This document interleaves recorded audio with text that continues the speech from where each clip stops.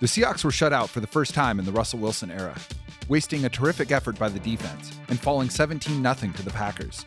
At 3-6, can this team push for the playoffs, or is it time to reassess? The Athletic's Michael Sean Dugar joins us to discuss this, life on the beat, and more. Let's light 'em up.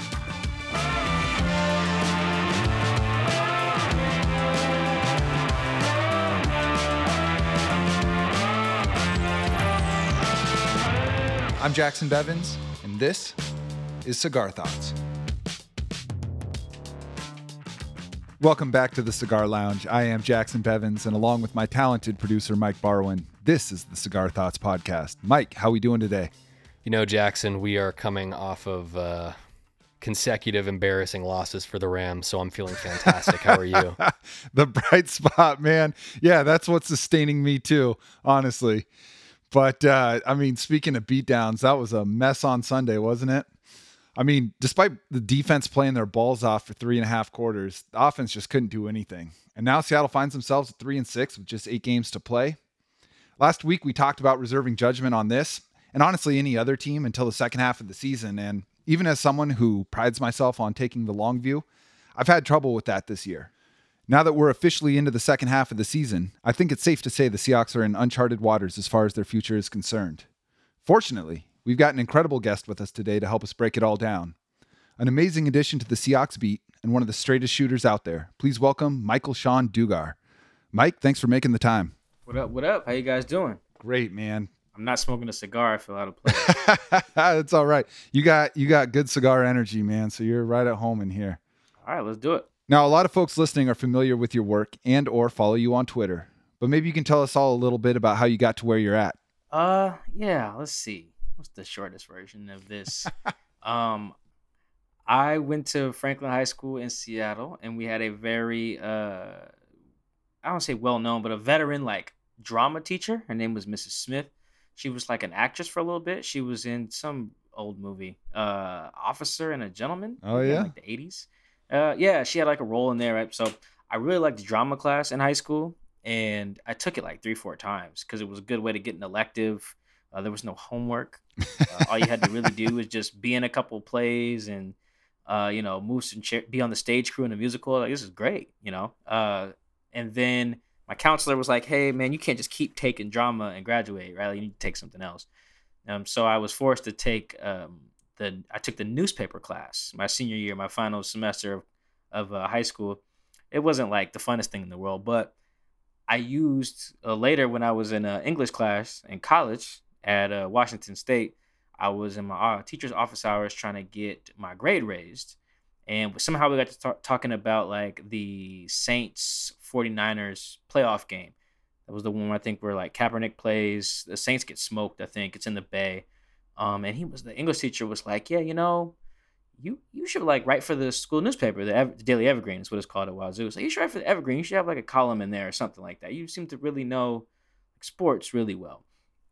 And I don't remember taking his advice right away. Like I said, I was there to get my grade raised, not like life advice. But he was eventually right, and I did.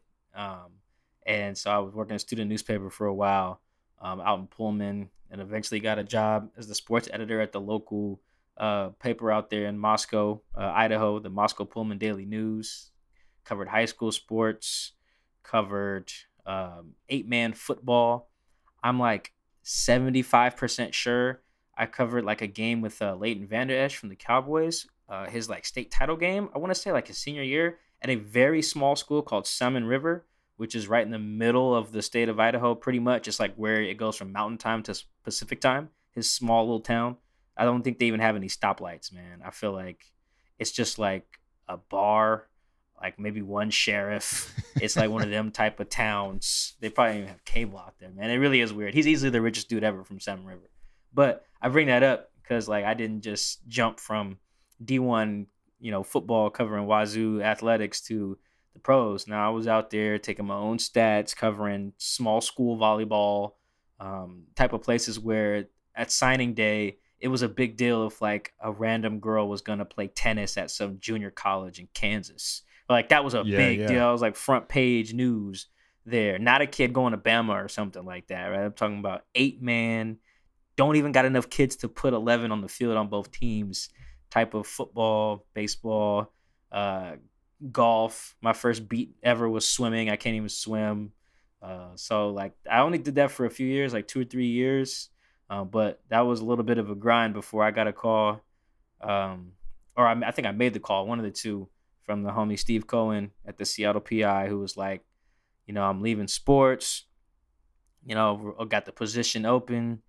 I think me and Steve had met at one Apple Cup, maybe. I used to write about Wazoo, like I said, and I drove over because I'm from Seattle. Met him at like one Apple Cup, I think, in the UW press box. We didn't even know each other that well.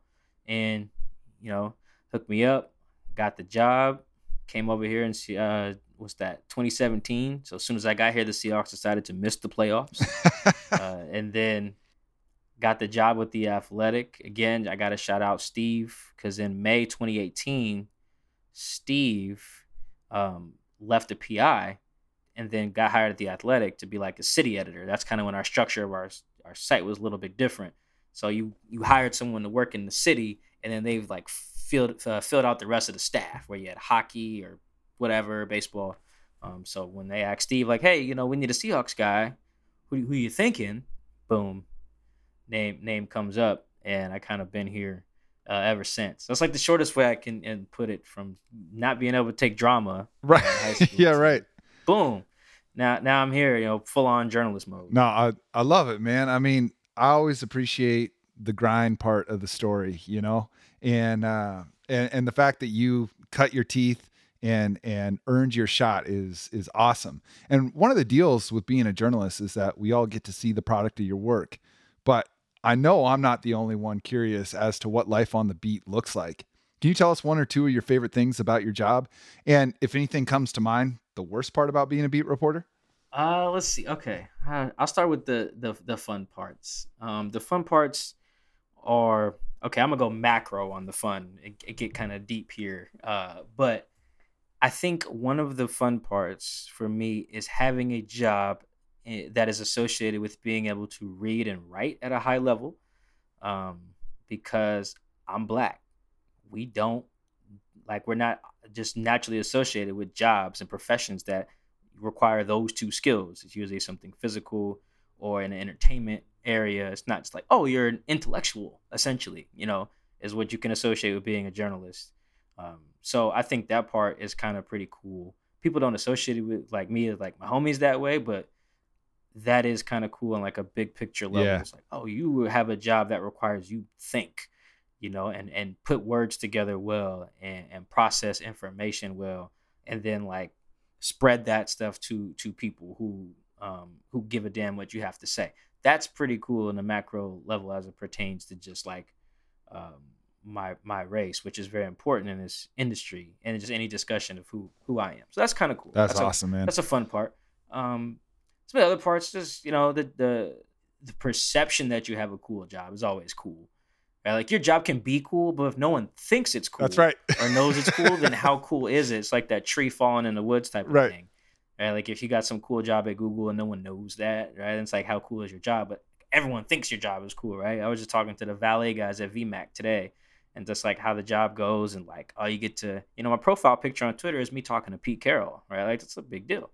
Pete Carroll is legitimately famous, and I've talked to Russ before, a ton of times, obviously, but the fact that people think that's so cool is kind of cool, if that makes sense. Oh, it totally does. The players are humans at the end of the day. It's like talking to them about the craziest thing in the world, but like, these are people that seem inaccessible to the rest of the world, and it's just like, no, I just bumped into Bobby in the lobby, So that part is kind of dope. And then I guess the third part is just being that bridge between the coaches and players and the fans, because we're needed. As much as the players and coaches can just like communicate through social media and stuff like that, or their own YouTube channel, or do a documentary, or sit on a football field with their dad like Cam did, which is a bad idea, but like they still need us, right? We're necessary. We give that window into who these warriors are, because like they're beyond just smashing heads into each other, right? Pretty intellectual cats. They're flawed.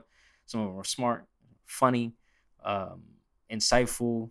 Some dudes are just none of that, and we give a window into them too, right? That's just part of the human experience.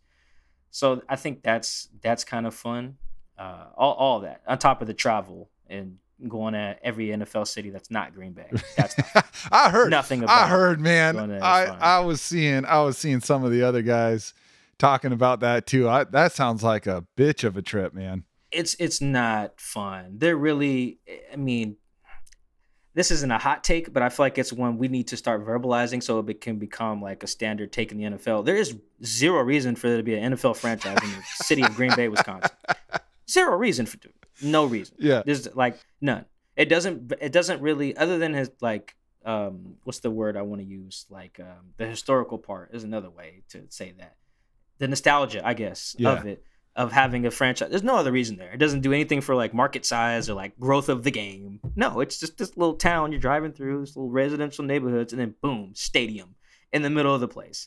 There's really no reason there. Like I used to think that about like Buffalo too, but I've come around on the Buffalo thing, not coming around on Green Bay. There's really no reason for an NFL team to be located there. Wisconsin as a state, sure, put it in Milwaukee, whatever. Sure. But I have no idea why there's.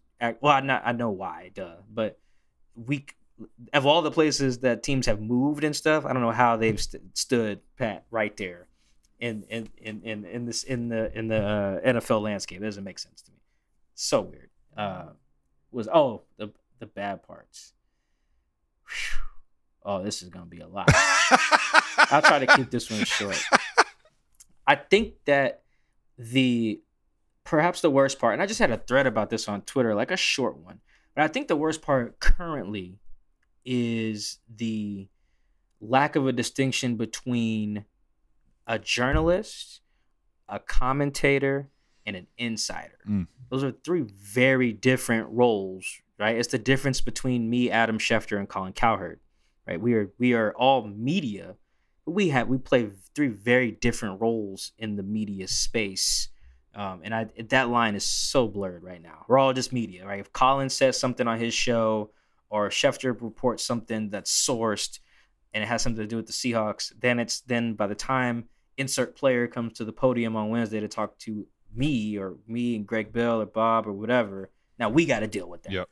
And we didn't even say it. Yeah. We was watching on TV just like no, y'all. but we saw the same But clip. you said it because you're the media, and now it's in the media. Right. When a narrative gets created, there's no distinction between who created it and perhaps why they created it. It's just the media. And to extend that, I don't think the players and coaches, I know they don't distinguish between like a blog or a fan site or like the LA Times. Like on some levels they do, but largely the players don't know. They just know that someone wrote a thing about them and there's a link to it. Right. That's it. Right. And it's online and their mom saw it or their cousin saw it or their high school coach saw it and read it and sent it to them. The lack of distinction there has like made it very hard for us people who are there every day, who do travel, who do have to follow certain journalistic rules, right? Like you blog anything. You can say anything, right? You can call Tyler Lockett ugly and say he can't catch and he's soft. Right, you can say all of these things, right? And just if you got Wi-Fi and WordPress, you can make it happen, Yeah. right? But Tyler doesn't know that you're somebody who lives in Alabama, right? Who's just a big Seahawk fan that lives in like Tuscaloosa or something like that. You're never in the VMAC, doesn't know. I mean, some of these guys are smart. They see us every day and figure it out. But I just think as an industry at large, that distinction kind of stinks right now. Then everyone has like a platform. It just throws off. It throws off it just distracts from the people who are doing it right. Yeah. You know what I mean? No, I do. I feel you on that. And a couple of things you said there. One, to your point you're just making, I imagine that the relationships that you form with these guys that are on the team and on the coaching staff go a long way, right? Like you're not just some random face. They know you, they see you every week, they talk to you every week. So it's gotta be frustrating to have put in the time, the effort, the energy necessary to create these relationships, to build trust, and then feel like you're getting lumped in with people who have no connection to the players and the coaches that you're writing about. Yeah, that's a really big part of it, man. The relationships matter a lot. Like I was just talking to a journalism class at Wazoo, and I gave them the examples. Like, think of the trust that they have to put in us right? To like, say I'm doing a feature on DK, right? And DK lets me talk to him for 20 minutes. All DK knows is I talked to him for 20 minutes. He doesn't really know who else I talked to. He doesn't know how I interpreted what he just said to me, whether I'm gonna like relay the information in the way that he intended it. He doesn't know me, you know. That's a lot of trust to do that, and then we do that in these like really stressful, like really impactful public moments. Like, hey, you just blew the game for your team. Here's my microphone. Go. And they're trusting me to get that right, to spread to the masses. That's really tough. And I told my that journalism class, it's like, man, I wouldn't do that if I was them. I wouldn't. I probably would be like Marshawn, to be honest, unless I knew you personally, Right. or how there's players who like really only talk to like certain people. Like Dame Lillard really talks to Chris Haynes at Yahoo. You know, Odell really talks to Josina, who's kind of doing their independent thing now. You know, Jared Goff and Mike Silver. Like, you know, I don't even be jealous of stuff. I get that, because that would probably be me. Because if somebody walked in my house right now, a reporter was like, Mike, I want to do a story about you.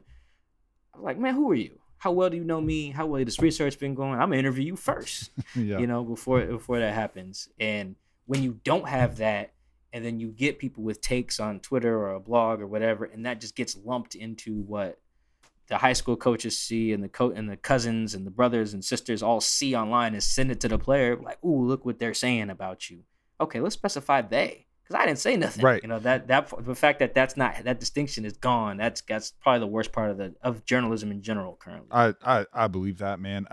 Two more things before we get to the Seahawks themselves. One, I want to say that I totally get what you're saying about having like a cool job, because what's the first question someone asks you after you're introduced, right? Oh, so what do you do? So it's cool. You say, hey, I write about the Seahawks for The Athletic. You know, that's like instant conversational swagger right there. The other thing that I wanted to make sure we touched on is you talk a lot of shit, man, about basketball to some of these guys. So I got to know, how good are you? What players are you better than? I'm probably better than probably all of them, to be really honest. Because I've seen Bobby play, and there's kind of a consensus that Bobby's the best, right? So if I think I'm just, well, he comes back at you the loudest, I think. he does. He's a really good shit talker. Underrated one too. He's probably just as good as Sherm, but it's subtle. Like Bobby would be like a really good battle rapper.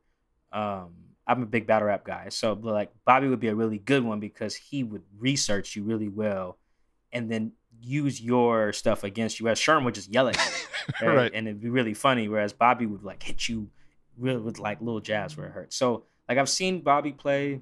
I saw Rush a little bit. I mean, I've seen Tyler. I really don't think a lot of these guys can dribble. That's the problem. And I'm a really good defender. So like I think I tweeted John Ursua or somebody, maybe Quandre, and was like, if I decide that someone my size, because yeah, think I'm like 5'9", 165, right? So I'm not huge, but like in terms of basketball, John Ursua is not that much bigger than me. Quandre Diggs is not that much bigger than me if we talking basketball. Tyler Lockett, not that much bigger than me if we talking basketball. And even if you are bigger, can you dribble? Like DK 6'4", okay, cool. Probably has no post moves, right? Nothing. You hand him the ball, he'll probably try to just muscle you, which might work, you know, but in a team game that, you know, we can W, we can figure that out. Right. So like I'm a really good defender.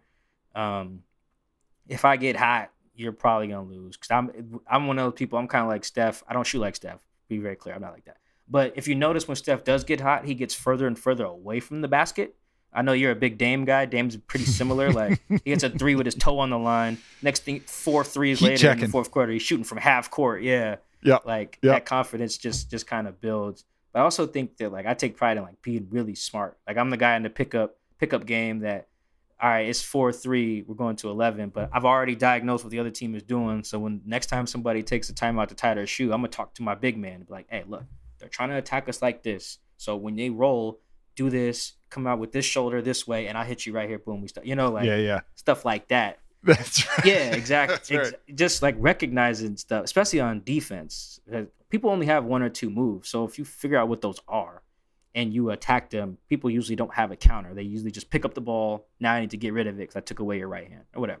So I'm pretty I personally, if there was 5 of me, I know we'd be able to beat some Seahawks. But we're losing Pete. We lost Ben Arthur, the homie. He went to Tennessee to cover the Titans.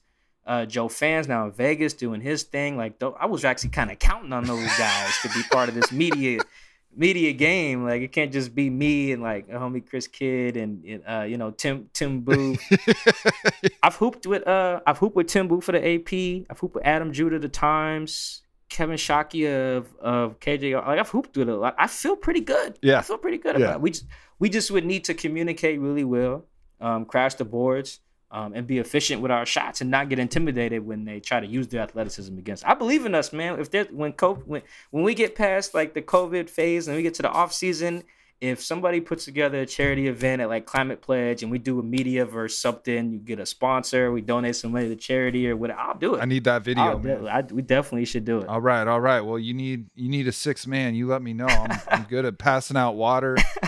I'll make sure you got your towels. I'm good at that shit, man. Oh, I'm gonna talk so much shit if we win that. If we were to win that too, I'd be insufferable. Good. Yeah, carrying the bullhorn around. I like it. All right. Let's get into that game in Green Bay, your favorite city. Broad strokes. What were your main takeaways from that performance? That the offense as currently constructed is broken.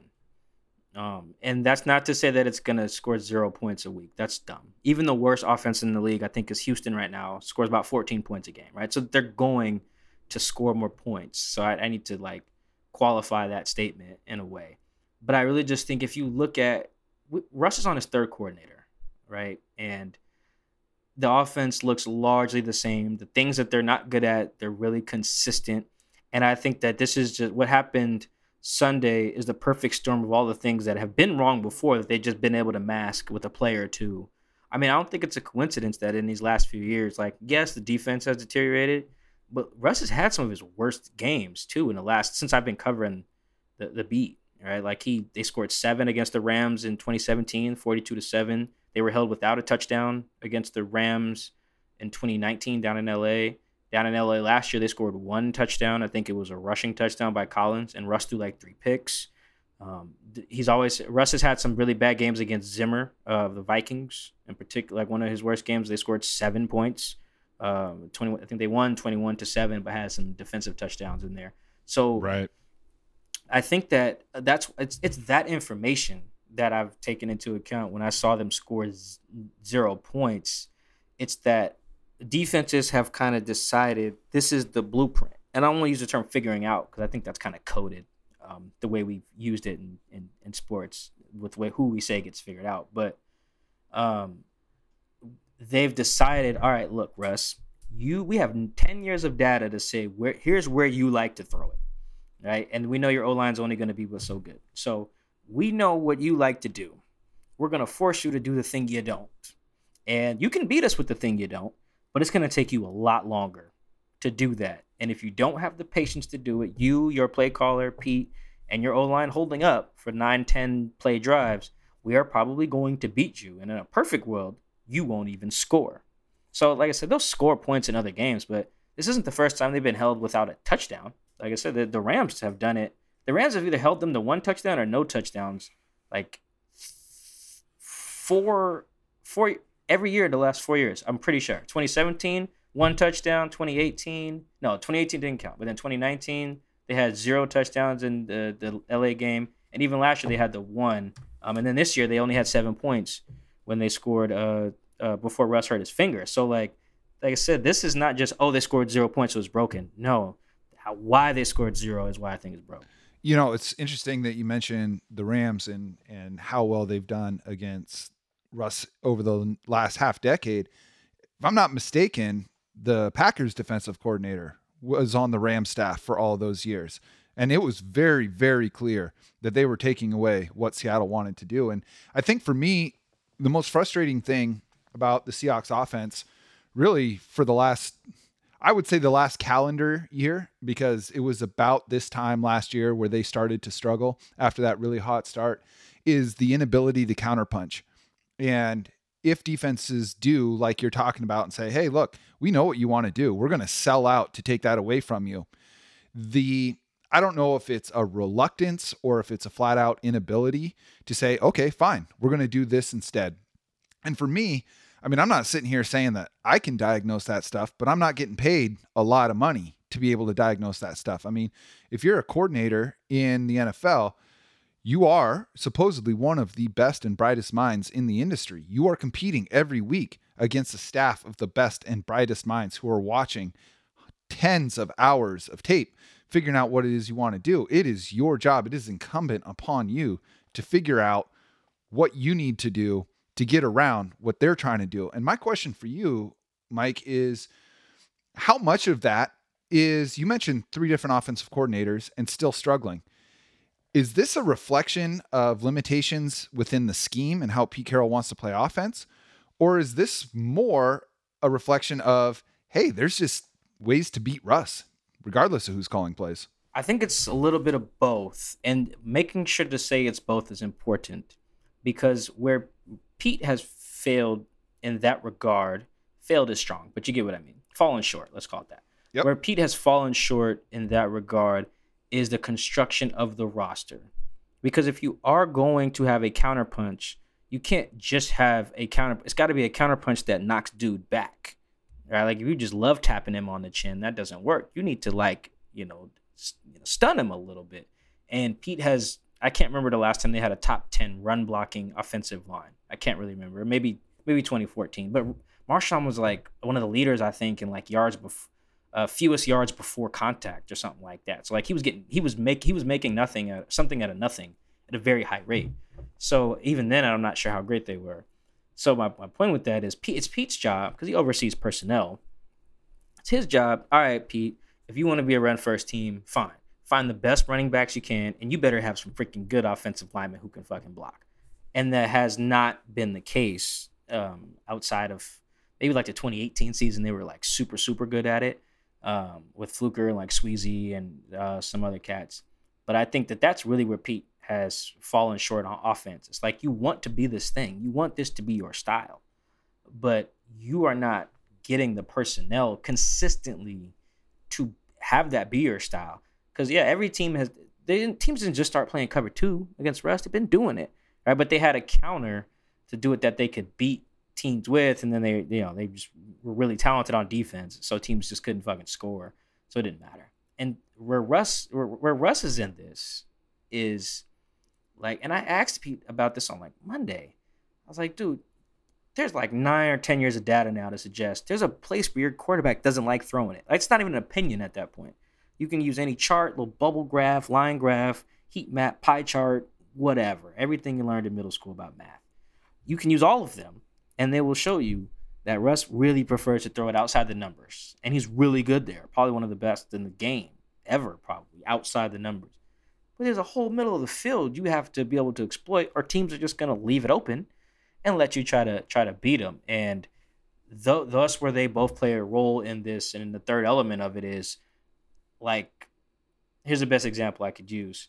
I think it was, I want to say, who does Monday Night Football? I think it was Eli and Peyton, and they were watching the Lions-Packers this year. And then the Lions are playing a bunch of cover 2 against Rodgers. And I think it was Peyton who was like, yeah, man, they just got to keep running them out of it. Just run them out of that cover 2, and then they'll bring a guy in the box and you can beat them. And I want to say it was like Romo or Collinsworth on a separate game when another team was playing cover 2. I think it was Collinsworth who was like, yeah, no, just to throw in that middle of the field and you'll get them out of that cover 2. And that represented the 2 ways you can view how to get teams out of that coverage. And if you do, but imagine being 2 guys in the room who can't agree. Imagine if Pete's in there like, hey, look, split safety, hand it to Chris. And then Russ is like, well, maybe I can hit Tyler here. Well, then there you go. You got the last like 2 or 3 years of Seahawks football where it doesn't seem like the coach and quarterback get along. Yeah. And that's something I think we all feel it. And it's good to hear that kind of put in words, I think, a little bit from someone close to the team, because they're good, at least until the past 12 months, at presenting a really unified front to the rest of us, right? They get along, they're buying in. I mean, Russ talks like Pete a lot more than he used to, and all that kind of stuff. But from a style point of view, they don't seem symbiotic anymore. And I don't know how much of that is Russ going outside of the game plan, or if it is just Pete wants certain puzzle pieces and doesn't have those. And that's a callback to something that Mina and I were talking about when we had Mina Kimes on the show was, Pete and John are working together to bring players in. And a lot of times, they make these big moves and then don't put them in the position to make them succeed at what made them great in the first place, whether it be Percy Harvin or the big one for me is Jimmy Graham. I was totally fine with making a big trade. You're a championship contender. Feel like this guy puts you over the top. Well, you're trading for a big wide receiver, and then they're putting his hand in the dirt on 50% of the plays and trying to get him to like block defensive ends and pick up linebackers in the second level. And that's just not what he does. And I think you're right. There's a disconnect between the style that Pete wants to play and the personnel and their ability to pull that off. I think that there is a lot of talent on this offense, but they're not going to hit that ceiling unless they have an offense that is tailored around those strengths. Yeah, I think Pete is like inherently risk averse because he's a defensive minded coach. I think defensive minded coaches are pretty similar actually in that regard, where when it comes to throwing the ball, they envision either more or just as many negative outcomes as potential positive ones. And when they view running the ball, they see more potential positive outcomes than negative ones. And then there's some other stuff about like time of possession and things like that. The Niners actually are a really good case study of this, where it's like the Niners game actually when they just beat the Rams was really good. Like you could examine that particular game and extrapolate a lot of data from it, because you would look at the game and be like, oh, they ran the ball well, and that's why they controlled the time of possession. But I feel like that ignores the relationship between third down conversion rate and time of possession. Mm-hmm. You can run the ball all you want, but if you don't convert third downs, you won't have the ball long, right? Like look at the Seahawks right now. They're the worst. They have the fewest number of offensive plays. They're the worst offensive team in the league on third down, right? And then their offense is struggling. I think there's probably a stronger correlation between third down success in time of possession than run success rate in time of possession. But I think coaches in general, like Pete and traditional football coaches, would probably lean towards the run game there. And that makes for, when you are a run first team, you put your quarterback in really tough positions on third down, like Jimmy G was in. He just happened to hit them all. They were like 8 of 13, I think. But that's not sustainable, as any Seahawk fans know, because the Seahawks have never been really good on third down other than like maybe 2015. Well, I'm glad you brought up third down, because I think that maybe more than anything speaks to the disconnect that you were mentioning earlier between Russ and the style of offense that Pete wants to run. My thought is the best thing you can do with regards to third down as an offense is avoid them entirely. Correct. Right? Like of all the downs, that's the one with the highest leverage against you. I mean, the best teams are converting them in the high 40%, right? So it's like a jump shot in basketball. The best jump shot shooters are shooting in the mid to high 40%, but that's still, as the defense, what you're hoping that they settle for. When you look at the best offenses, the Bucks, the Bills, the Chiefs, I'm not even talking about the pass heavy ones. I'm talking the Ravens. These are teams that are the Titans. They're avoiding third downs to a large degree. They are going for first downs on first down. They're going for first downs on second down. And okay, yeah, you're going to have some third downs. You're not always going to convert, but to intentionally run 2 plays short of the sticks is bad process in my mind, especially in the modern NFL.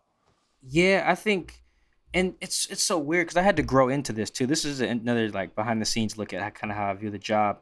You have, because I'm from Seattle too, so Pete Carroll means a little bit something different to me, even if I didn't grow up a Seahawk fan. And like I was a big Reggie Bush fan in middle school because of, I think we all Pete were. And those Trojans. Yeah, like Reggie was just so cool, and that Pete made college football look cool, man. I wanted to go to USC because of those guys. So it's very, there's an arrogance associated with getting to where I'm at, 29 years old, never even played football, and having the gumption, the gall, whatever it is, to tell Pete Carroll he's wrong about something football related. Like, that's a tough place to get to. I remember people making that point to me in like 2018 or 2019. It's like, you guys are telling this Hall of Fame coach he should run the ball less. And it's like, if he's running the ball at that rate, like, there's probably a good reason. He's won a Super Bowl, he's won natties. And it's like, yeah, there's something to that, but like, we don't want to treat these guys as what's the word, like infallible, I think that would be. Like, we just don't want to do that. Anybody can be wrong about anything.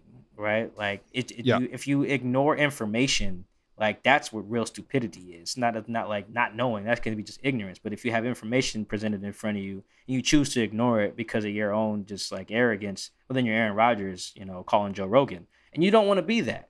And so I think I had to get there with Pete, but I feel confident in it now. I've learned enough about the game. I listen to people who are smarter than me. I read a lot. I understand how statistics and numbers work and correlations and things like that. Like all that is important. And I think that's where I can like come to Pete and be like, nah, dude, you are putting Russ in very difficult third down situations with your run, pass mentality. Even if you were really good at running the ball, you would still face a lot of third downs because these, coaches view like, oh, a 4-yard run, that's good. Okay, cool. You do that twice, it's third down now, right? Like, and if you so happen to have a 2-yard run in there, now it's third and we have to throw, right? So consistently putting your quarterback in them situations is not good. I do think there are some things that Pete's been a genius at schematically, like especially on defense. He's done some really good things to adjust. He changed the way the NFL played defense. He changed how the NFL played defense. Right. Like there's some things I just won't ever consider. Like he's got it. Like he's doing some really great things. But like offensively, I do think that like he would really benefit from another voice, a more progressive voice that he trusted. That's why I asked him last year. I said, "Who can tell you the truth?" And he named his 2 kids in Tater, and it was like, man. Yeah. Okay, well, your son's about to leave to go to Arizona, and Tater's not even here. He wasn't at the time. Yeah. So it's like, man, you don't really got nobody in the building that can tell you the real, and that's That's when I really knew that the offseason was going to be bad, and that was in like January before Russ went on the DP show. So like that, I think, is at a core issue with it too. Russ and Pete surround themselves, I think, personally, with people who agree with them and can't really afford to disagree with them. Right. Like Russ has a lot of people who are close to him that are on his payroll. Do you think that the solution is that we should tweet more? I do think the way that Russ has kind of become a member of Seahawks Twitter right before our eyes. Like, what did he do? He trademarked Let Russ Cook. He hired Cable Thanos. Like, that's such an underrated part of Seahawks Twitter like history, is that he freaking hired that guy to hang out with him and make videos. And he hired Josh to hang out with him. But I do think that Russ has kind of revealed over the years that he like subscribes to the Seahawks Twitter ideologies in a lot of ways, like the throwing more and the team being bad at drafting linemen. And like there's that picture of him at Green Bay in 2017 where all 4 defensive ends are like right on him and all the offensive linemen are basically on their asses. And Russ would probably look, we'd share that picture and be like, man, Seahawks are really letting Pete down, or they're letting Russ down, and Russ would like it these days and the tweet and be like, yeah, man, nah, they are, man. Fuck, these linemen aren't good.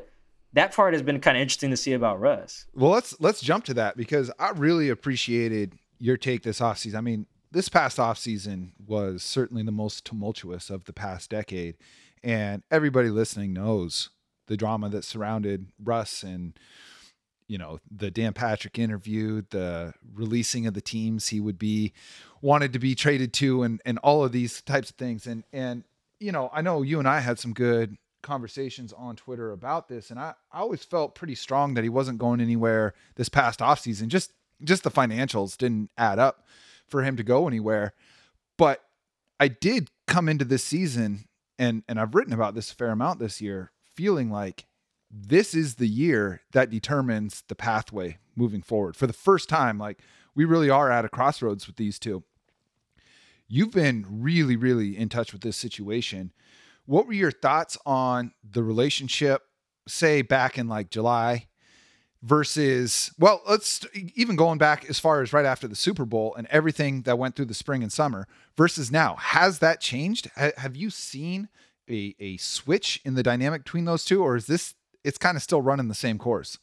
I think so the analogy I used, it'll probably take me too long to explain, but I used like 2 analogies that are movie references. I'm a big movie guy.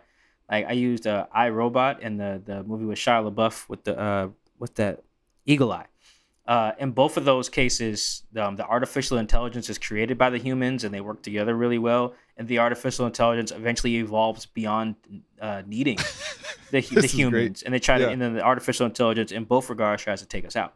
And I think that's actually, in a weird way, an on point analogy to look at like the Pete and Russ situation. In this case, Russ would be the artificial intelligence, right? You created by Pete, drafted. Like, okay, I'm gonna help you be a great quarterback, and then Russ evolves to this place where it's like, well, shoot, man, I'm gonna go in the Hall of Fame just like you. So maybe I'm the guy, and you're not the guy anymore. Just like the robots and iRobot decided, hey, man, you guys are actually fucking the planet up. So maybe we should actually be in control of this thing. And then they realized those two sides could not coexist, and that's kind of where I think that this is at. I think that they're not at a point where they can continue to coexist, and part of it is, and I was telling somebody this the other day, the biggest problem is they both have a point. Like that's really where the relationship is probably at a standstill. If they do get in the room, it's like that cover 2 analogy. They do get in the room and Russ is like, well, if I just hit Tyler on this dig route, we beat cover 2. Okay. Pete's like, well, if you hand it to Chris and he gets 6 yards, then, that's great. We beat cover 2. They're both right. Okay, well, how do you proceed? Russ is like, we've won a lot of games with me because I'm great. Pete's like, okay, cool. We've also won a championship doing it my way. All right, so who has to give there? And then because I don't think those two necessarily surround themselves with a bunch of people who can tell them no in a very earnest way, you get to this place where they're both right. They're both right. And that is tough. Like, and you apply that to any relationship, whether you're running a company, building an app, you're married, whatever. You guys feel like you're both right. Somebody's sleeping on the couch. That's right. That's just how that goes. So if the divorce is inevitable, and look, I mean, it happens to everyone. The fact that we've had the same head coach and quarterback for 10 years is something a lot of franchises never see. And so, all right, let's say it is time for them to go their separate ways. They can't reconcile these differences. You got to choose. Are you keeping Russ or are you keeping Pete? Oh, I think there's really not even an argument to choose Pete if it came down to that. The scarcity of quality quarterbacks in the league is just so apparent every freaking year. It's really apparent in the nationally televised games. Like, how many times a year are we bitching about, damn, we got to watch insert versus insert on Thursday night? It's all the time, it feels like. Or this versus this on Monday night, or the Sunday night game is what now? Like, we're sending who to London? Yeah, there's so many of those. And why? Because it's hard to find a quarterback. There's not 32 starting quarterbacks in the league at one time, ever. I would argue there's probably not even more than 18 capable starting quarterbacks in the league at one given time, right? There's probably a good 20-something capable coaches in the league at any given time. And it's just really hard to find quality quarterbacks because their job is so hard. It's so hard to process all that information at one time while 275-pound athletic freaks are coming at you. It's just really hard. So I would choose Russ in that regard because it's just so hard to find someone who's really, really, really good at his position. It's really hard to find a good Pete Carroll too. Sure. But it's just a little harder to find a Russ. I think the other part about this that people forget is that Pete controls the personnel. So let's say there's a scenario where you trade Russ to the Eagles for both their first round picks in 2022, and then you get their first in 2023. All right, you just gave Pete a bunch of first round picks and a bunch of money. Do you trust him to do something with it? Right. No, like, or is he going to get you another LJ Collier, right? Like, is he going to get you another Rashad? I mean, even in hindsight, the Bruce pick wasn't even that great in 2012. But that's my other concern about choosing Pete. It's choosing the regime that I consider to be a below average team when it comes to drafting. Like, you have to be able to draft well. And beyond first rounders, you need to hit in the picks in the second, third, fourth round. And they're really money in the second round, actually. But, from Golden Tate all the way on to, like, Darrell Taylor. But I think, in all, they don't draft well enough for me to think that even if you guys were to get a shit ton of assets in exchange for Russ, that you would adequately rebuild. Having assets doesn't make you good right away. Look at the Jags and the Jets. They stink. And they got tons of assets and money and free agents. And that's just not – you have to be good at using those assets. And I don't necessarily trust Pete and John going forward without a quarterback to rebuild. I totally agree with that. One of the arguments that I hear for Pete is, well, Russ costs a lot of money, right? And so if you trade Russ, you're freeing up all of this cap space. But so many dominoes have to fall the right way for that to pay off. Like, you have to allocate that money in a way that supersedes the impact that one Russell Wilson gives you. And that's why that argument doesn't hold a lot of weight with me, because let's say you freed up $40 million a year now. All right, what are you going to do with it? You know, are you going to go 8 for 8 on draft picks and signing mid-level free agents? Are you going to spend it on 2 big free agents and then swallow back up all that cap space again with 1 or 2 guys and hope that they hit? I mean, it's really, really hard to do. Just having money, like you said, there's lots of teams that have had lots of cap space that stay bad for a long time. And I still think I got Pete barely above like the midway point as far as coaches. And a lot of it has to do with the way he handles the offseason, the way that he gets buy-in, all of that kind of thing. Like I do put a lot of stock in that. I give him a lot of credit for that. Maybe there's a better chance that you end up with a worse head coach if you move on from Pete. It is practically guaranteed that you end up with a worse quarterback if you move on from Russ. Oh, well, the other part is too, you'd have to, if you move on from Pete, you probably get a new GM too, which is probably like for the best. Like I think the drafting part is so money is not the way to build a team. It's like I think we look at quarterback salary and isolate it, which I think is such a lazy exercise. Yep, totally like, agree. The Seahawks weren't good in 2013 and 14 because Russ was cheap. They were good in 2013, 14, 15 because Russ was cheap and Sherm was cheap and Doug was cheap and Earl was cheap and Cam was cheap. Like I could just go on and on. It wasn't just, if you isolate the quarterback salary, that is to ignore all the other variables that contributed to the team success. So it's not like, oh, we have money now. All you got to do is just get 7 cheap Hall of Famers, man. It's not that hard. We saw it before. See that, it's crazy. And people will tell you that. It's like, oh, and we had Russ. We were able to pay. No, you had Russ. And also, Russ and Jermaine Kearse is like the cheapest national NFC championship touchdown combo ever. Something like that. It's like ridiculous. They're both making like minimum wage in NFL terms. That is rare. So it's not just that Russ was cheap. Like if you get a quarterback on the cheap and don't build around him with other cheap players, you're still going to stink. You're just going to have a cheap quarterback. Like watch. I bet you this is exactly what happens with the Jags. They're going to have money, have draft picks, and build a bunch of nothing around Trevor Lawrence. And it won't matter that Trevor is not that expensive. It'll matter because they'll draft boots who stink.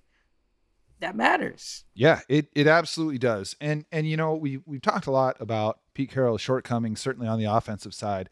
I got to give him his flowers, and Ken Norton Jr. too, with the way the defense has played over the last month. I mean, they were bad in the first month of the season. Very much so. Yes. They looked lost, man. It looked like they put a bunch of hamsters out on the field. They're just running around trying to figure out what they're supposed to do. But over the last 4 games, man, they're averaging 15 points a game allowed. That is elite. That is Legion of Boom era defense right there in terms of just keeping the other team from scoring. And it's made all the more impressive by the offense's inability to sustain drives. They were on the field for 40 minutes against Green Bay. Like, that's crazy. And they held them without a touchdown for like the first 32 of those. You know what I mean? Like they've been balling. So I got to hand it to Pete that he's been able to make the changes necessary to get them back on track and playing like a top 5 unit. Do you think that what we're seeing from them right now is sustainable, or is this just a hot streak? I do think some of it is sustainable for sure. They're like 29th in pressure rate and 29th in sacks, I think, and 23rd in another pressure related stat that I don't have in front of me at the moment. So like that's not sustainable. You got to be able to get pressure on quarterbacks. I don't care if you had Legion of Boom, teams are going to throw on you. But I do. It's a tricky thing with giving Pete those flowers because they are deserved. But he also was like, he was fixing a problem he created. They've had to make these trades for defensive players to fix problems that they created, right? Like, why did you need to trade for Carlos? Well, it's because you thought that your pass rush would get it done when your best pass rusher was like Jay Reed. Okay, well, that was a bad idea. Why did you have to go get Jamal? Well, it's because you tried to draft Mike Tyson to play safety. You tried to draft Tedrick Thompson and Lano Hill and Marquise Blair, and none of this worked. That's why you needed to go get Jamal. Why did you need to go get Quandre? Well, because you drafted Tedrick, right? And you drafted Marquise, and he wasn't ready to be a starting free safety in the NFL. Then you can just go on and on. Why did you have to? Well, I can't think of another one on top of my head. But even look at like Dwayne Brown. Why did you have to go get Dwayne? Well, it's because you thought George Fant would be your left tackle, right? Or Reese Odiombo. Why did you have to go get Clowney? Why did you have to go get Sheldon Richardson? Because you drafted Lick McDowell. So while I do think what they've done is impressive, but they've had to like do damage control to damage they created. And that part, it's like you can't ignore that part either. I love the Jamal trade. I love that. Well, the value of the Jamal trade is debatable, but I love him as a player. Having him. Yeah, I love. Thank Quandre. you. It is nice to hear somebody else say that. I mean, Jamal has had his struggles, and I think he has. I think the team has failed him in terms of putting him in a position to be what he is best at being. But he has come around a long ways. I didn't hate that trade. No, I think so. The reason I think that you have to do stuff like that and you have to overpay sometimes is if you're not drafting well. The teams who do stuff like that are the ones who don't draft well, or just are punting on the draft entirely, and like the Rams, who are choosing to trade for Jalen's and Vaughn's and Dante Fowler's and stuff like that when they're because they're just like, we're just not even going to try to draft. Which, whatever. I think that's an interesting strategy, one that I want to see the rewards of before I like credit it, but I like the innovation. But yeah, I think Jamal's trade, Quandre trade, there's a lot of these deals that they've had to do because they just haven't figured it out in the draft. And they have, I mean, you can go through each draft and see which teams passed on who, but they've really like not taken Buddha in 2017. There's been some other ones, not taking Jair. In 2018, they traded out of the pick that became Jair in 2018. Like, why? And they traded it to the Packers, I think that's how they got him.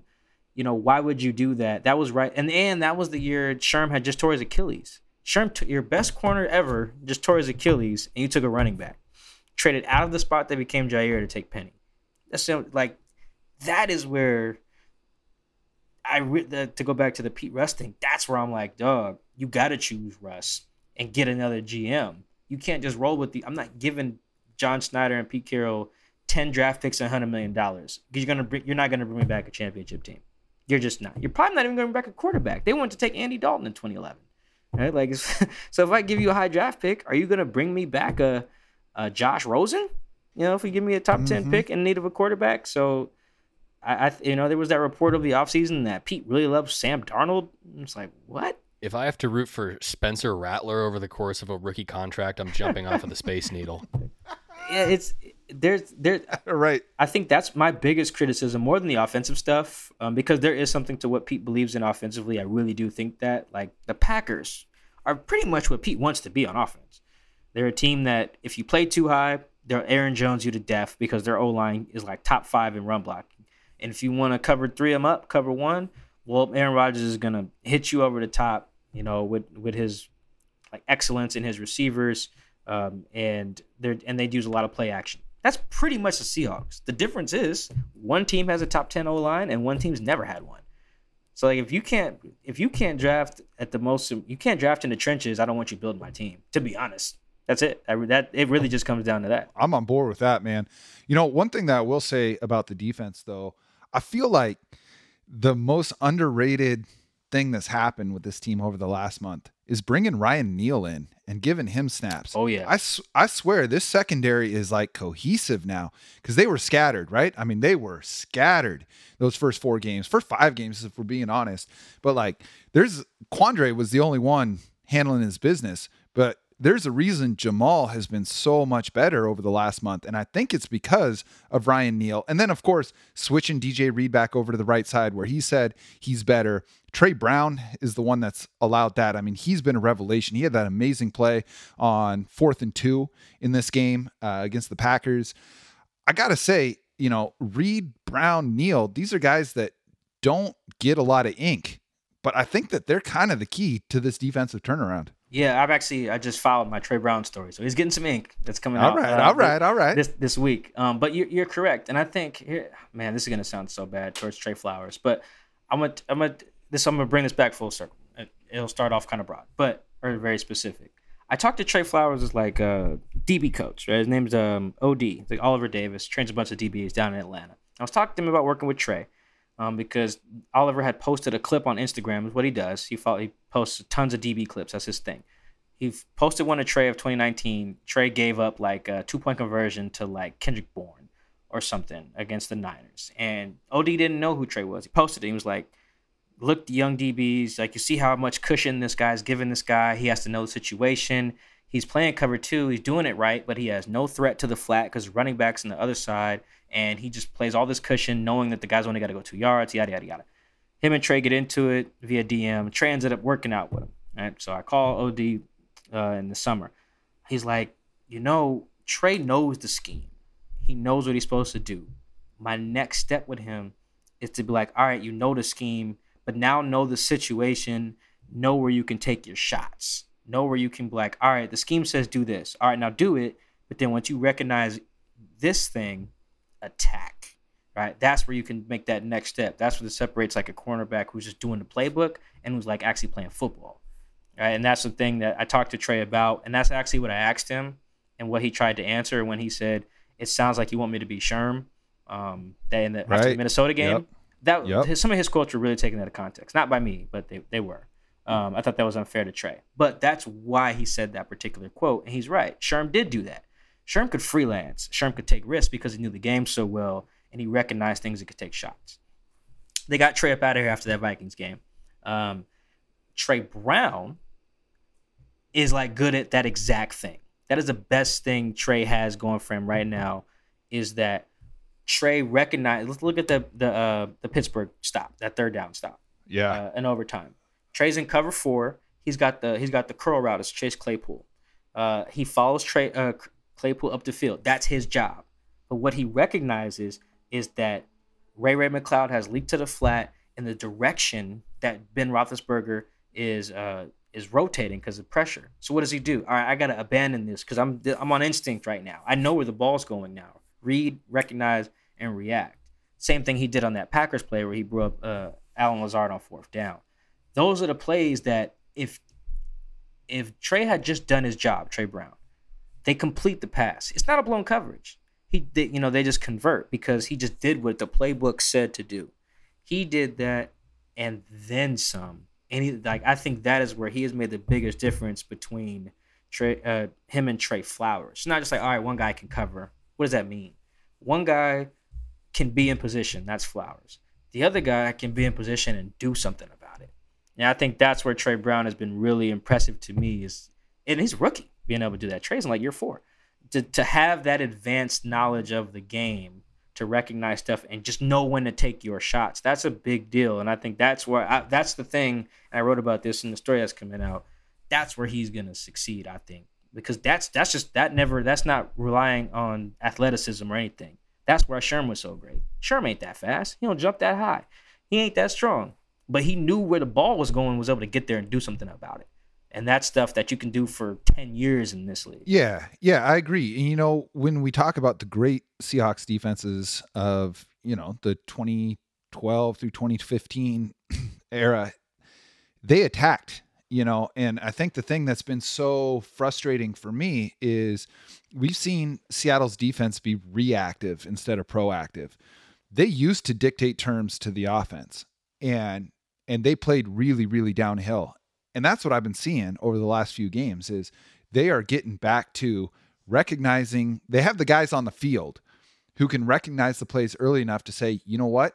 My first job is no longer where I need to be on this play. I'm getting where I need to be. I mean, Quandre Diggs is amazing at that. And the tough part about the first part of the season was he would be out attacking and making these reads and playing on instinct, but you'd have so many other blown assignments or too much cushion on these coverages that sometimes it would look like Diggs was being hung out to dry or was in the wrong spot. When in reality, he was making the read that he saw, trusting that the other guys in the secondary were going to be where they needed to be, and they wouldn't. Yeah, the Trey Flowers I really liked Trey Flowers too. He was really insightful. That Minnesota Vikings interview he gave was actually really, really good, explaining what was going on. Like, he even said in there, it's like, yeah, I got to figure out how to cover dig routes. Like, either I'm going to figure it out or the coaches are going to help, but like, dig routes are killing us right now. Like, it's very rare that players admit a specific concept is killing them. He wasn't wrong. And then you look at week 4 against the 49ers, Sidney Jones, when he gives up that big play to Deebo Samuel where he's in the wrong spot, well, he followed a dig route. And what did Deebo do? Just wheel it up the side in 76 yards. And it just shows you like, wow, it does. It's more than just do the scheme, because even Sidney Jones was doing what he thought was the scheme. He blew a coverage and gave up a touchdown, right? And then now since then, well, then actually you look at the Rams game, they ran dagger, dig, in routes the whole goddamn game. Robert Woods killing them on the same 2 or 3 concepts. And then that's why I don't think it's a coincidence that since Trey has been in, and they fixed some other things too, but since they've been in, you got guys like DJ Reed, guys like Trey Brown, who the way that they are built, like physically, they have to take those shots. They can't rely on like being there a half second late because they got short arms and they're smaller guys. They can get boxed out. Whereas like, so they have to be more instinctual, more play with more anticipation. And I think that's why you're seeing 2 5'9" guys lead this resurgence at outside corner in a Pete Carroll defense, because they know with their makeup they have to be, not they have to be there, they have to be there and do something. Right. And that's, yeah, like you're saying, that was lacking before, and now they have it. So just fingers crossed that those two stay healthy, because I think that's a really good cornerback duo. Well, that brings up something else I want to talk about. For 2 seasons now, we've seen the offense be great for stretches, and we've seen the defense be great for stretches. The one currently, the last half of last year, but we have yet to see any sustained stretch of time where both the offense and the defense are playing really, really well at the same time. I mean, you had the Jets game last year where, they won 41-3. You had the Niners game earlier. Then you had the Jaguars game. But I can't remember the last time there was even 2 consecutive Seahawks games where both the offense and the defense were clicking at the same time. Is that coincidental? Is there something to that? Is that a reflection of coaching that they can't all be hammering away at the same time? Yeah, I think that's another coaching thing that works against Pete. Like, you can't get both sides clicking.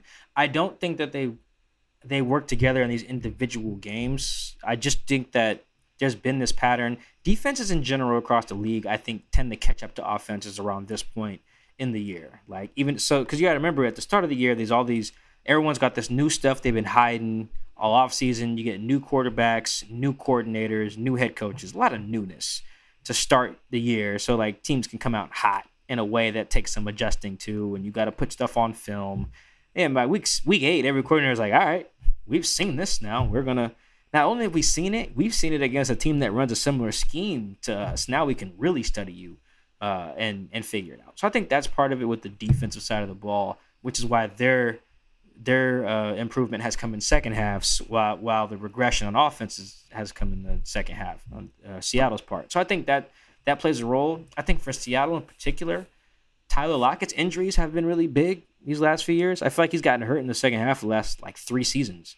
Now, he's been out there every week, but 2019 and 2020, he just disappeared, I feel like, in the second half, both after knee injuries, I want to say. Very, very, very strange developments that he just becomes a non-factor. But I also think in general, even when he's healthy, that he's kind of become like a boomer bust guy. Anyone who has him in fantasy probably knows this pain is that either Tyler Lockett's going to score 100, he's going to have 150 yards and a touch, or he'll have 5 catches for 34 yards. There's really no in between. And I think because there's no in between and there's not that reliable third target, the offense kind of falls apart, because you need that third target, and that you need that third target to be someone who's going to go over the middle. And I think it comes back to what we were talking about with where they're throwing the ball. So they're not related, the offense falling apart and the defense finding itself.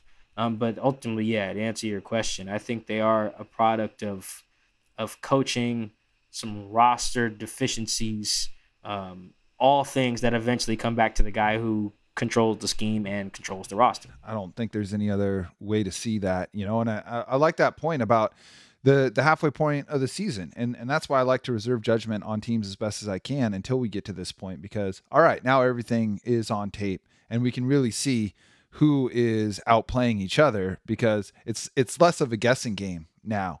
It's kind of like a playoff series in basketball where, when you're playing 82 games, you can only do so much research. When you're flying across the country 3 times a week, you kind of got to show up and play. But you get to game 3, game 4, game 5 and on in a series, playing the same team, you kind of know what it is they want to do. And now you just see who can outplay each other.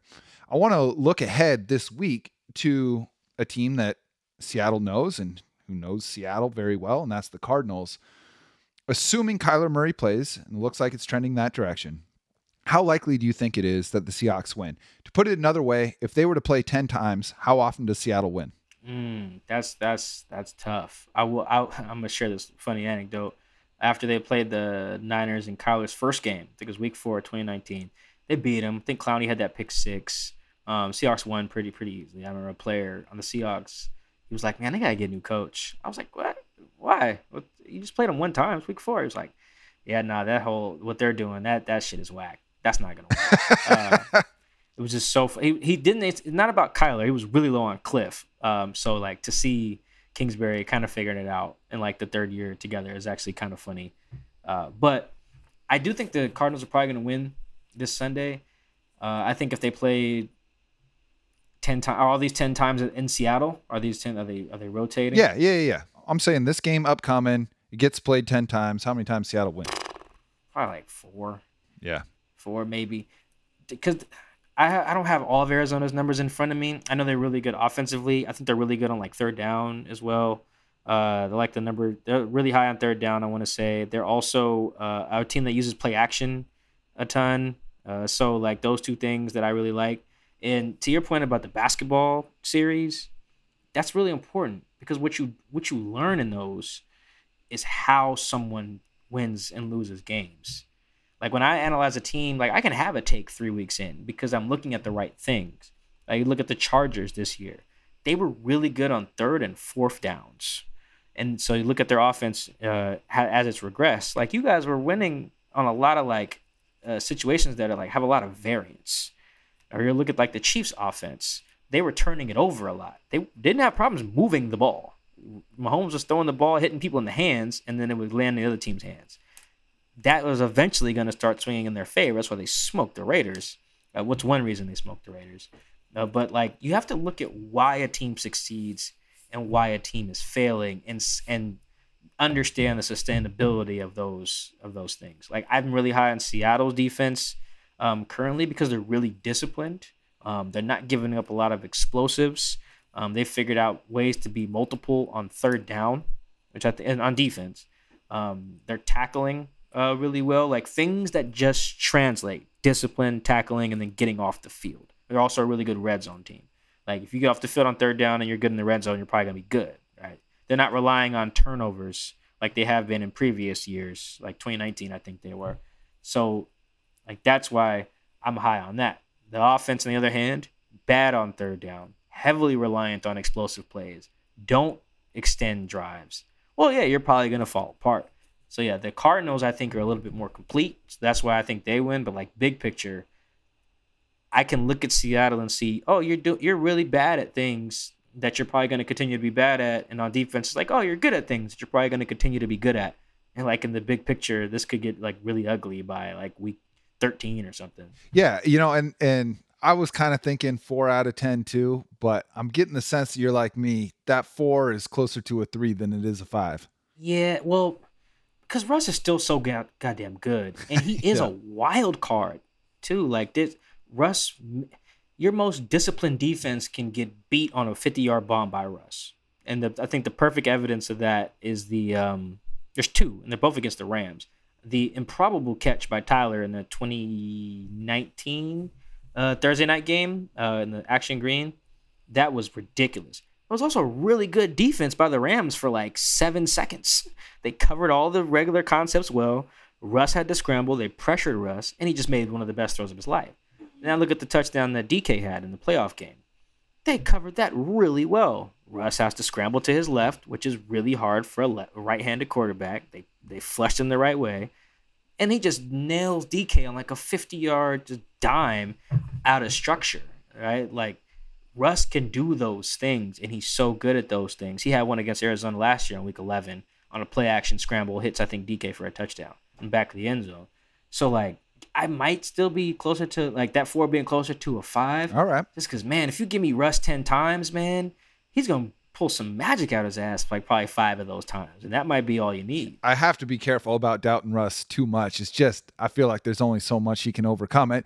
That being said, I think Seattle can win this game for sure. I mean, I'm not going to be stunned if Seattle leaves that 4-6. But if they win this game, Mike, how did they do it?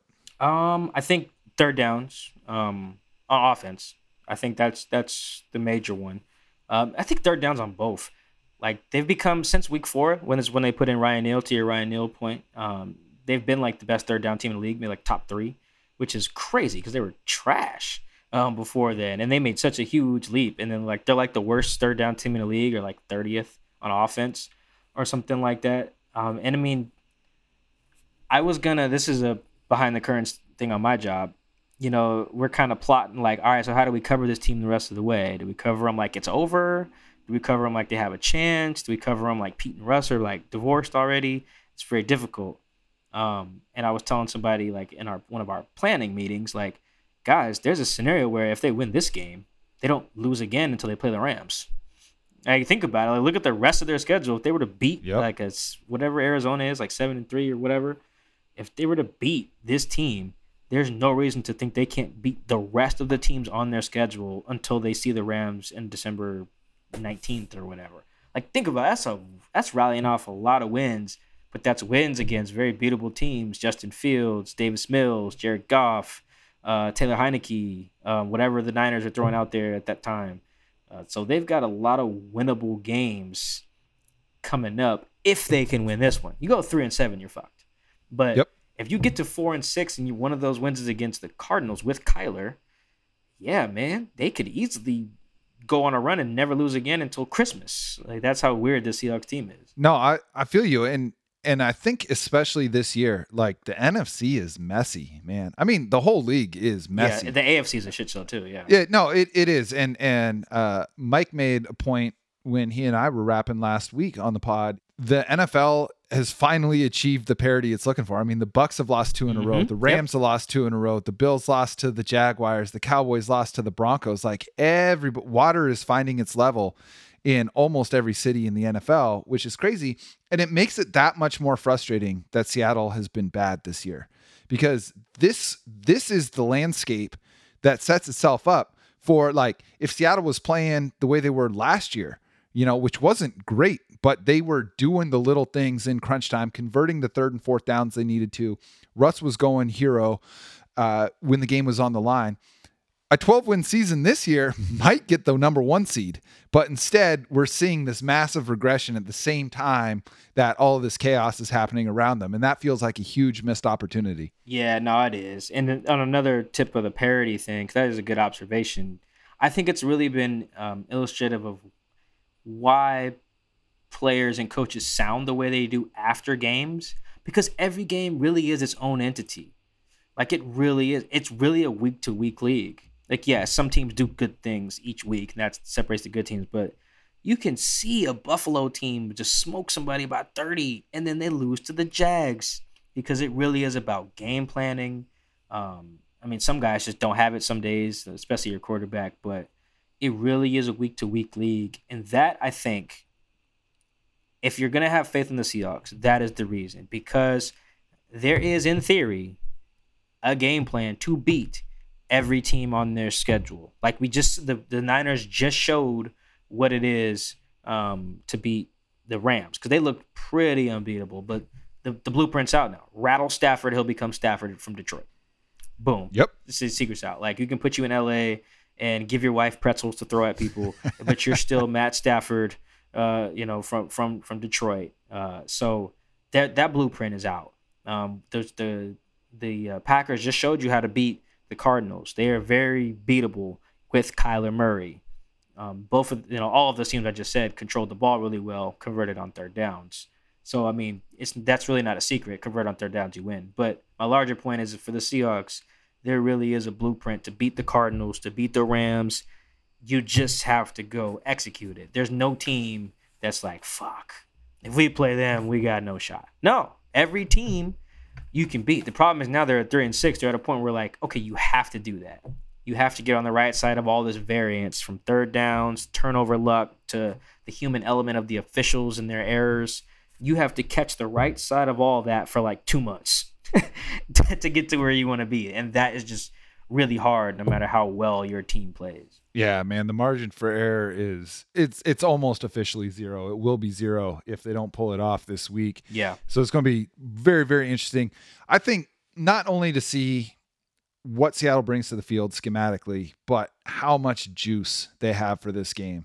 Because if you're going to make a case that you can compete in the NFC, you got to beat the leader of your division at home when you have the chance. Yeah, and they've risen to the occasion in some of these games in really weird times where I just didn't think they would. Actually, last year against Arizona in Week 11, I didn't think they would.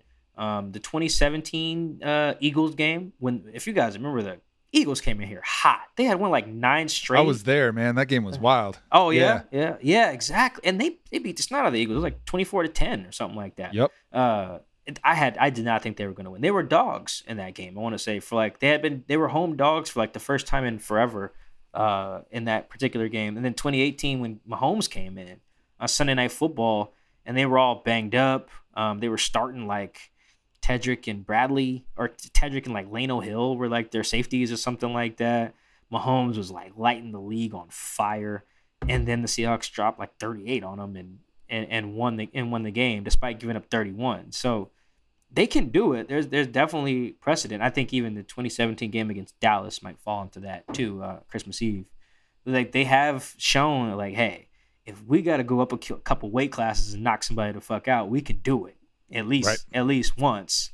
And that's like, I think, yeah, again, there's the reason for optimism. This is the bully on the block. You get a bunch of nerds in lockers for like the next month after this. So yeah, if you can, take some lunch money on Sunday, you eat good, the rest of the way, if they get it done, on Sunday. Yeah, man. I mean, I completely agree. I feel like this game more, there are certain things I was willing to give them a pass on with the Packers game, especially with Russ coming back and all that. But this is it. This is the fulcrum game. And if they can't tip this thing in the right direction on Sunday, I think it's pretty much a wrap for this team as far as like actually contending this year. And then that opens up a whole bunch of other questions that, you and I have touched on already. And those are only going to get louder, and it's going to make for a very, very interesting home stretch. And I think, on that note, this is good time to wrap it up. I know we all got dinner waiting, and I really, really appreciate you taking the time to come in, especially knowing that this is such a busy time for you. So thank you. Oh yeah, no, I appreciate you having me, man. I appreciate your work.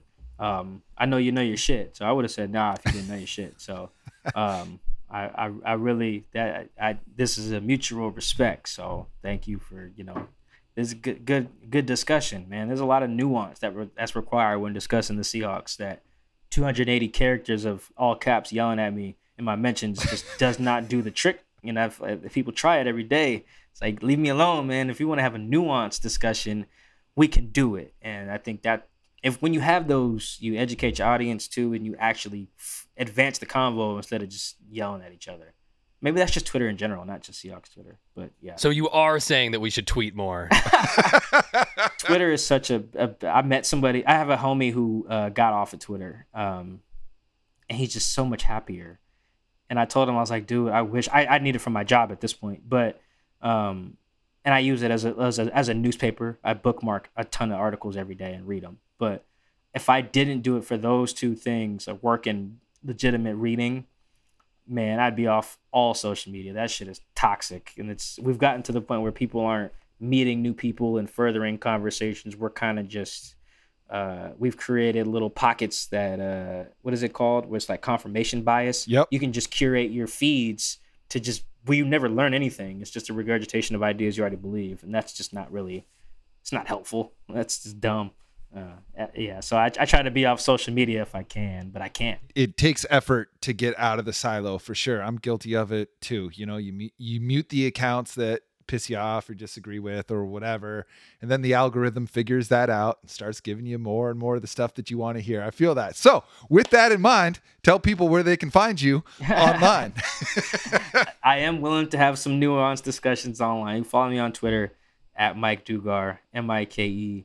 I mean, yeah, there's still some fun. I still have some interesting conversations with strangers on Twitter.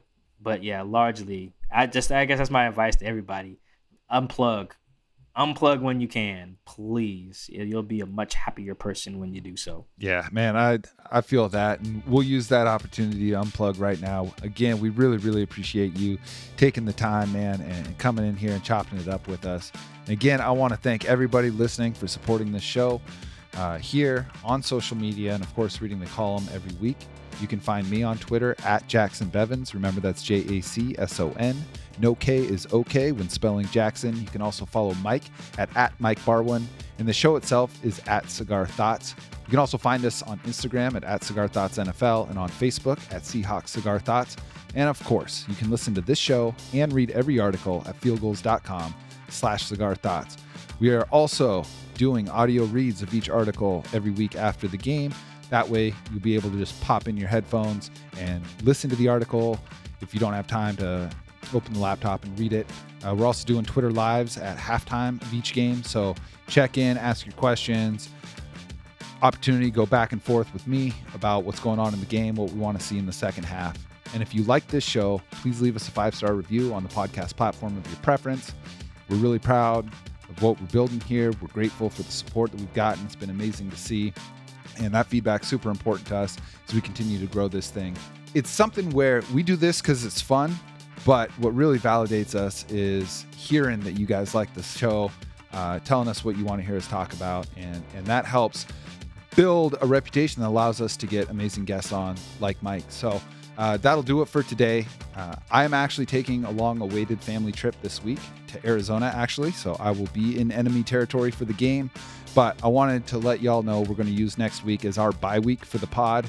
We'll be back the following week to see where this team stands. Until then, onwards and upwards, my friends.